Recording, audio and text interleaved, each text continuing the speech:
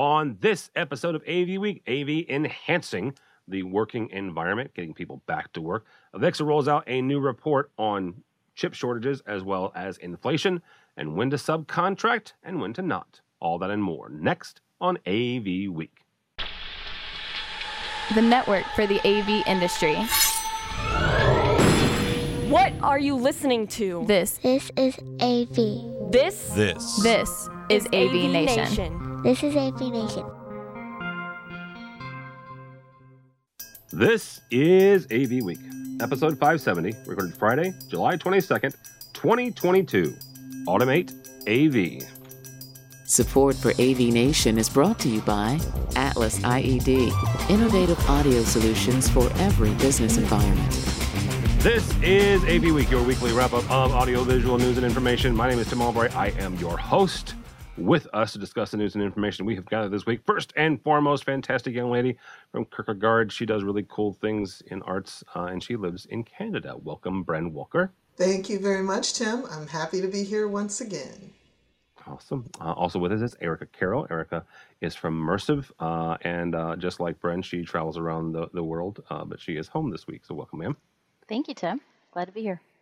Absolutely. And last but not least, Mr. Chaz Porter, our good friend and favorite Patriots fan from the great Northeast. Welcome, sir. Thank you, Tim. Always a pleasure to be here. Absolutely. First story comes to us from our friends over at AVWeek. They came out with one of their reports, and the thing that struck me, and we'll start with Bren here, you for a second, is the report about the chip shortages. And one of the things that they kind of lay out here is the chip shortages is not going to be as bad or as long, I guess, as previously reported. One thing about Bren designs systems. Her customers are, the customers for integrators. They play in the same field. They have the same conversations. So as you're bringing some of these designs to life and integrators and dealers are bidding on your projects, what are you hearing? Are you hearing that there's a light at the end of the tunnel, or is it not as rosy as maybe I'm reading this report to be? Rosy. I'm definitely not hearing a light at the end. That was cautious. Definitely not hearing a light at the end of the tunnel, because I think it's more than just about chips. The chips became sort of a symbol for something, but indicative of a larger global problem, which is just-in-time delivery. And, the fact that most of the world has been relying on just-in-time delivery for components, for final product, and it caught up to us. And I think the ripple effect for that is going to be years, not months. For what we do in terms of being design consultants, it just means that we're spending more time on projects than we were before because we're having to substitute products. And if you've designed a system before, you know that you can have one device be not available in your system, and it's not like you can always just swap device for device. Taking out that one device can mean a redesign of an entire system, or at least parts of it. So we're able to continue to do what we do because our clients are relying on us to tell them what is the best way for us to get to opening on October 10th, and what are we going to be like if we try to open on October 10th. But the issues to me these are systemic issues that are deep beyond our industry and that we have to face as global economies. I think countries are going to have to keep talking about what we're facing, and it's going to go beyond AV. And really, we haven't seen the impact of inflation yet. We're starting to see it in consumer goods, right? Consumer goods, it's now firmly landed that the high oil prices from earlier in this year resulting in higher gas prices. Higher gas prices means everything's going to cost more. So I actually feel like the pricing I've seen in AV has lagged behind what we've seen in terms of inflationary pressure elsewhere. So I think we all just have to get used to the fact that this is the way it's going to be for a while. And if your shop is If you're an integrator and your shop is all around a particular manufacturer, be careful. That could be the thing that puts you out of business. So, Well, not to end on a down note, Tim. no. Here's the thing: this entire conversation, this entire topic, is a down note. Okay, I don't want to. I don't mean to start the show off with with a downer. But kids, it's bad. One of the reports I read here recently was that the live events industry, not the fact that they're canceling live events, but that concert goers are starting to reduce ticket sales because of gas prices and other things that are taking up disposable income. So yeah, it's not great. Erica, from a manufacturing standpoint, I'm not going to ask you about chip shortages or when I can get the latest product. However, yeah, where are they? Yeah. What are you hearing as far as both the inflation side? Because Bren's right. The other part of this report deals with inflation, both from inflation as well as product delivery. Let's just call it that, right? Yeah, so for us, product delivery isn't really an issue because we were part of this plan ahead group of folks where we were able to acquire enough stock that has gotten us through all of this and for the foreseeable future, thankfully. We also have an adaptable product that can, function on different kinds of silicone depending on how we want it to perform. But our biggest thing on it, the way that it's affected us is through inflation, and it's not just on the chipset or it's on the product specifically. Because we're more of a software company, it's actually more based on our engineering costs. So while we are going to be passing on a little bit of that extra cost onto the customer, it's because we're in this crazy job market. People are switching jobs like crazy, trying to keep up with inflation. And we have to pay them whatever the going market rate is for those engineering costs. All right, Chaz, you'll have maybe the last word. We'll see how long we can continue this good news. What are you hearing? I would concur with Erica. I on the materials delivery side, we're not having an issue, and it's part of it is just plain luck. We started an initiative 4.5 years ago where we wanted to be committed to our customers that we could provide product faster than our competition could provide a quote. So we ship most of our products between 95 and 100% of our products are shipped within 2 days. And that's because of decisions we made about inventory. Raw materials, we saw this coming 2 years ago and we've been stocking up. So it hasn't been an issue for us. But I would agree with Erica 100%. One of the biggest concerns we have as a U.S. manufacturer is our employees have to provide for their families. And labor costs are going to go up because what they're paying to feed their kids is going up. And we want to make sure that we provide for the people that provide for us. So we see, employment costs steeply rising in the next year for sure. Yeah, and I would agree with both that labor is the long-term real issue, and that is a much more challenging issue to solve. So, and I see it everywhere with integrators, with our clients, even for us. I mean, we've had positions open for 2 years that we're constantly trying to find designers. So I think the labor market problem is that's the longer term problem that we're all going to have to continue to deal with. And this is one of those things where, and I'm going to ask all three of you, and if none of you want to answer, that's fine. I don't blame you. The one thing that Bren just hit on there, once the product delivery does land, then this job market situation is going to get worse. And what I mean by that is, if every integrator in the country, at every job in the world got all the product that they were waiting on right now, we would not have the labor to finish the jobs. And that is another issue. So the question is, how do we fix that before the product finally gets to our doorstep? Before the product gets to the doorstep, I don't think you do. Okay.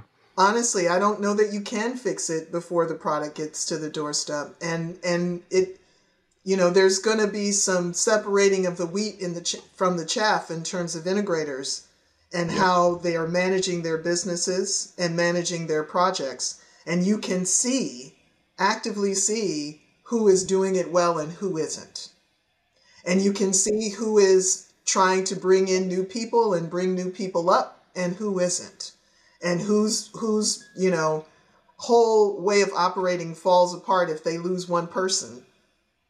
We're seeing that too. So I don't know that it gets solved before the product arrives. In a lot of cases, it might be similar to what often happens, which is whatever client has the most money or makes the loudest noise is getting their project done.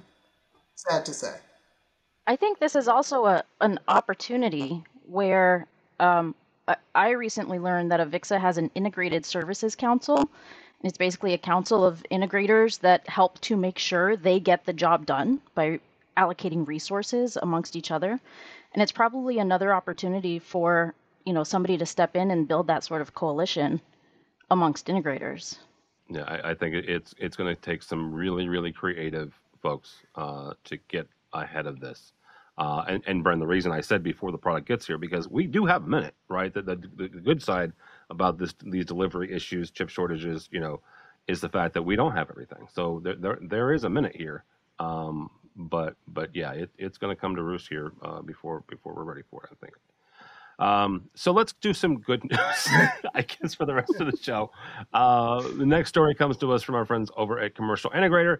JetBuilt, a really cool software company out of Newport Beach. They've partnered with Vectorworks to bring in BIM drawings and CAD drawings. What you can do is you can use a JetBuilt project and you can seamlessly export it to Vectorworks that will create the CAD for integrators who don't have that, or BIM models for those that don't have that, 3D renderings and stuff like that. Eric, I want to start with you on this. When it comes to subcontracting out and subbing out design, subbing out control programming, subbing out DSP, where does it make sense and where does it not? Like where do you, when you talk to integrators and you talk to dealers, where do they want to make sure that they hold on to the intellectual property, the intellectual stuff, and where can they sub this out to other folks who have, I guess, more better expertise or more expertise? Sure. So from a manufacturing standpoint, I want to see it more as empowering that integrator to hold on to more that they can. The less support that we have to do as a manufacturer, if we're able to train them up to make sure that they can support, all of their products, that they can do all of their designs correctly, that they make sure that everything interfaces properly, the less that we can do sometimes is the better, because, then that's less support tickets for us. That's empowering them as an integrator. It's, making they can charge more for extra services. So I would like to see that actually be taken on more on the integration side and let them be empowered by it. Chaz, same kind of question as you're talking with dealers. Where should they outsource? I would absolutely agree with Erica in that they want to maintain as much control as they can possibly do. I think, unfortunately, we spoke about the labor market before. I think that demands them outsourcing more and more. But I think from a preference point of view, they would want to maintain as much control as possible. Well, Bren, Chaz kind of stole my question to you. This does bring up that other question, right? Where it comes to, where do we sub and where do we not? And when can we afford to? Yeah, I think that with a product like this, because a lot of products promise to do things similar, right? So the first thing is, how well does it actually do what it does? And do these exports work cleanly? Or are you spending more time, cleaning things up? So that's the first thing, is that you got to take the product out for a really, really hard ride and see how that horse performs. Then I think the integrators would be wise to look at their overall way of working and where can they automate in general. and be finding the low-hanging fruit for where they can automate, and see this as another tool in that automation, in the process of moving towards automation and trying to take a handle of automation before automation eliminates you. From our point of view, we don't sub out design ever. I mean, I think that there is a way to automate some of the documentation, particularly if you're dealing with, global campuses that have certain standards and you're meeting those certain standards in, multiple hundreds of buildings or hundreds of systems that are going up. Then you can find a way to leverage a tool like this. A lot of what we do is highly bespoke, so we just don't have that advantage. But that's what I would say, is see it as another tool in the automation kit and figure out how you can use it that way to do what Erica is saying, which is to maintain the mind share that matters the most and that has the most value to the client. And, what I've been trumpeting on for a while now, Tim, is that design to me is where the value is with AV now. That is where the value lies, and how to understand, take products that are either off the shelf or that give you lots of options and then turn that into something that simplifies execution for your client. So you bring up a really good point. Where can we automate in the world of AV? Because, whether that is programmers looking at configuration tools going, well, you're putting me out of a job, right? Or you have software that you can put a microphone in the middle of a room, push a button, and then in 30 seconds the DSP is programmed, which again puts somebody else out of a job. But getting ahead of that, where else can we automate in the world of AV? Well, I think design documentation is one place where you can automate. Obviously, monitoring can be automated and is already. And I think there's more that we can do with the data that we get off of systems that sort of sits. Sometimes I think about the data that is generated by the use of a AV device, similar to video recordings from a video meeting. They get recorded and they go somewhere, but does somebody ever actually look at that thing again or figure out what the best way is to take information out of that data? So I would say the manipulation of data and using data to optimize systems is another place to automate. But the level to which you can do it in design depends greatly on what you're designing. I've heard some people talk about automating the actual integration part. I haven't seen that in a way that I feel comfortable with. But, I think you've got to try different things to see. Because the margins for everybody will get smaller as those jobs get replaced, because those jobs are going to get replaced. They are. So now we have to think about what are we doing to provide value to our clients if you can put the microphone in the room and the DSP is programmed. All right. Last story here comes to our friends over at AV Magazine in the UK. Gensler has integrated LG transparent OLED into partitions. It's kind of interesting. LG's from the article. LG displays transparent OLED technology has been integrated into a modular partition system by product design with a product designed by Gensler's Digital Experience Design. What they're doing is they're taking a transparent OLED and baking it into partitions for cubicles. It's kind of cool, right? It's a unique use case for a transparent OLED. Chaz, when you look at this, this question that came out of my head, and that's what I asked you guys when I emailed you the stories. Where else can we use AV to enhance kind of the back to work, back to the office experience for folks? Whether that is things like this, or it's soundproofing, or it's not soundproofing, but also sound masking. Where else can we use AV to make it more enticing to get back to the office? Well, obviously, this is a great example of integrating video into just the common workspace. And I think the way we look at it at FSR, video is just going to be everywhere. And I think anywhere you can implement it like this is going to benefit us. I'm going to sound like I'm bragging, but I just got back from Ireland. I was at a wedding over there. I had a great time. But one of the things I found most fascinating, they're soccer fans over there like crazy, or football, I should use the proper term. There were people everywhere watching soccer on their phones.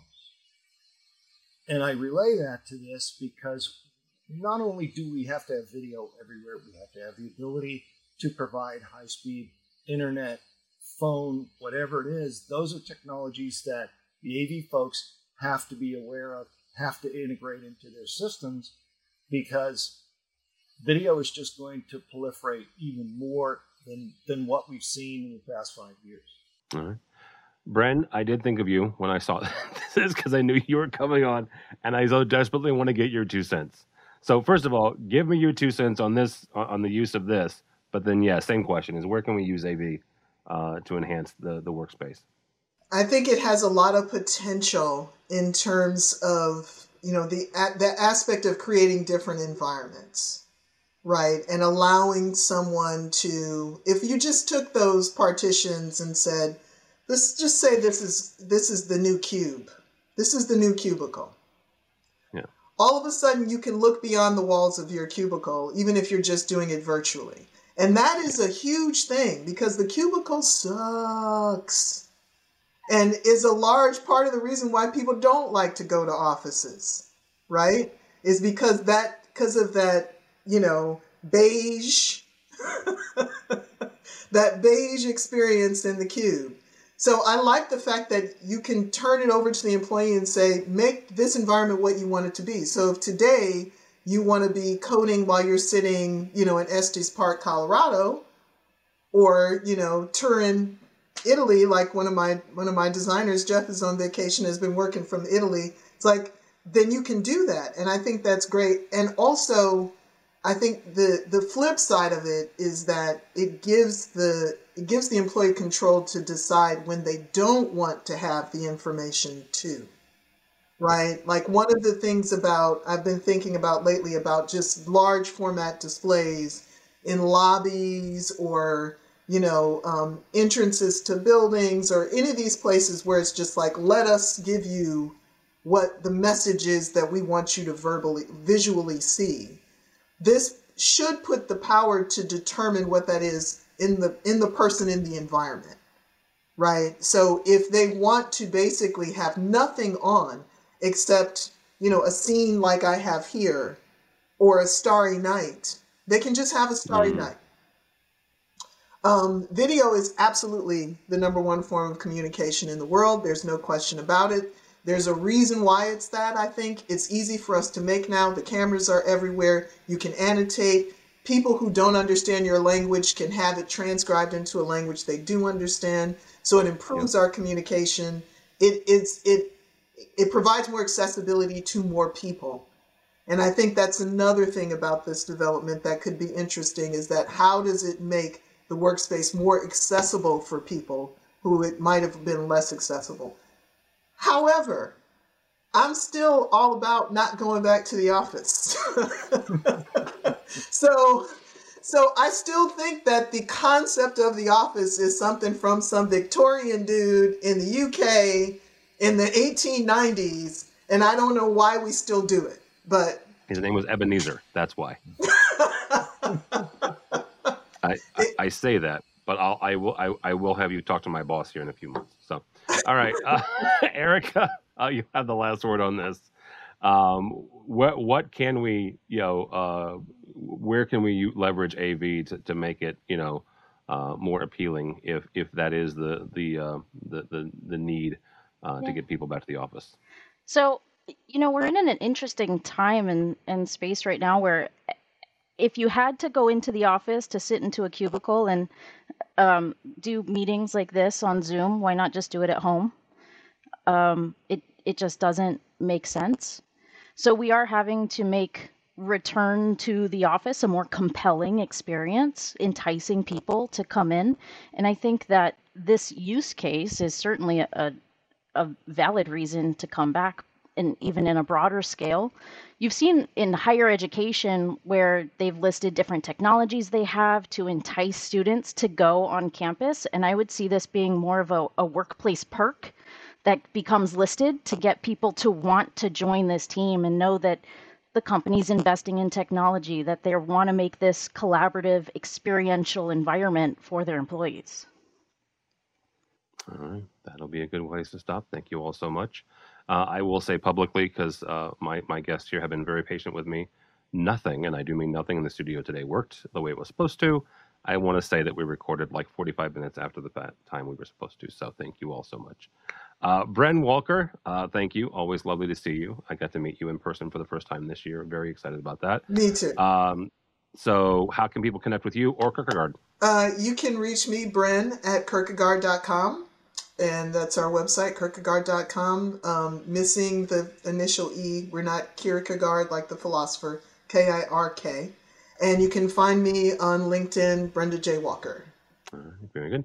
Erica Carroll, thank you, ma'am. How do people connect with you or Immersive? Sure. You can find me at ecarroll@immersive.com. You can also reach out to immersive.com just to get the scoop on Immersive, or you can find me on LinkedIn with /in/the Erica Carroll. The Erica Carroll. That's right. Chaz, how do people connect with you or FSR, sir? You can reach me at Chaz, CHAZ, at FSRinc.com, or at LinkedIn, I'm Chaz FSR. All right, very good. For me, for Tim Albright, do not follow me on the Twitters, because it's almost time to start complaining about the Bears. But go by the website if you would, please, avnation.tv. That's avnation.tv. You'll find this program and a host of others. A couple things really quickly. Our incredible editor and writer, Taylor Moore, he has taken one of our podcasts and kind of made it and reshaped it into his own. The AV profession is now all about entering into the AV industry. He did an incredible job. First episode dropped this week where he interviewed actually one of our other editors, Julian Evans-Means from CTI, Emily Roca, I'm not sure yet, from Control Concepts, and Amala from Control Concepts. Amala is from Commercial Integrator. Emily is from Control Concepts. You'd think I do this for a living. So check that out if you would, please. Also check out our fantastic sponsors, people like FSR that help us bring you AVWeek and so much more. And we're also gearing up for CEDIA in about 2 months from now. So we'll be heading down to Dallas with some folks and checking all that stuff out. All that and more at avnation.tv. It's avnation.tv. Thank you so much for listening. Thank you so much for watching. That's all the time we have for AV Week.